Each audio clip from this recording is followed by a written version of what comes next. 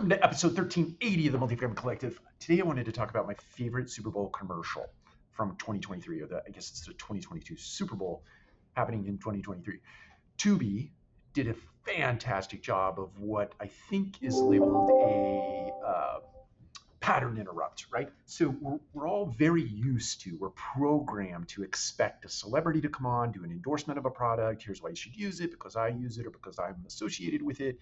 There's sort of this connection in your head that if you like that celebrity, you're probably going to like that product. You'll probably pick up the phone. You're probably going to do a quick web search, whatever the call to action is, right? Tubi, on the other hand, did not do that. You've probably seen it by now or heard about it if you didn't happen to see it. But in the middle of the commercial set, they come on, the announcers for the football game come on, and it looks like the game's coming back. But then it's as if someone has set on the remote, or a dog has put his paw on the remote, or somebody is changing the channel and sort of searching Tubi to watch some content. And you can imagine.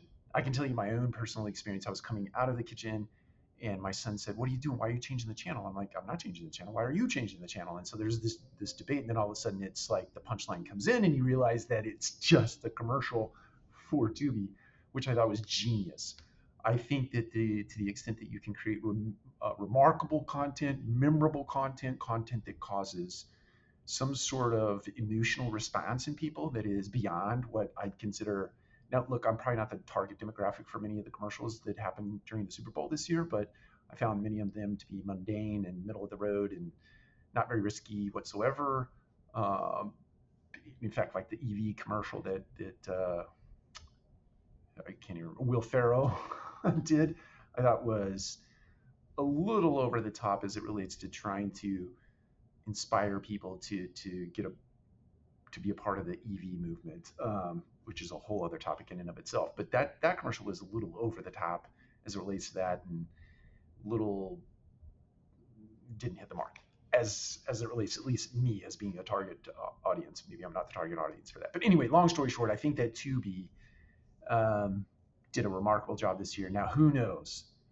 In the media world, if you spend $7 million for that 30-minute spot, you also have to commit to another $7 million. I think it's called media matching. You have to commit to another $7 million throughout the course of the year to continue to promote either that product or other products, plus the production cost for the commercials. So let's say you're probably, who knows, pure guess on my side, but you're north of $14 million worth of commitment.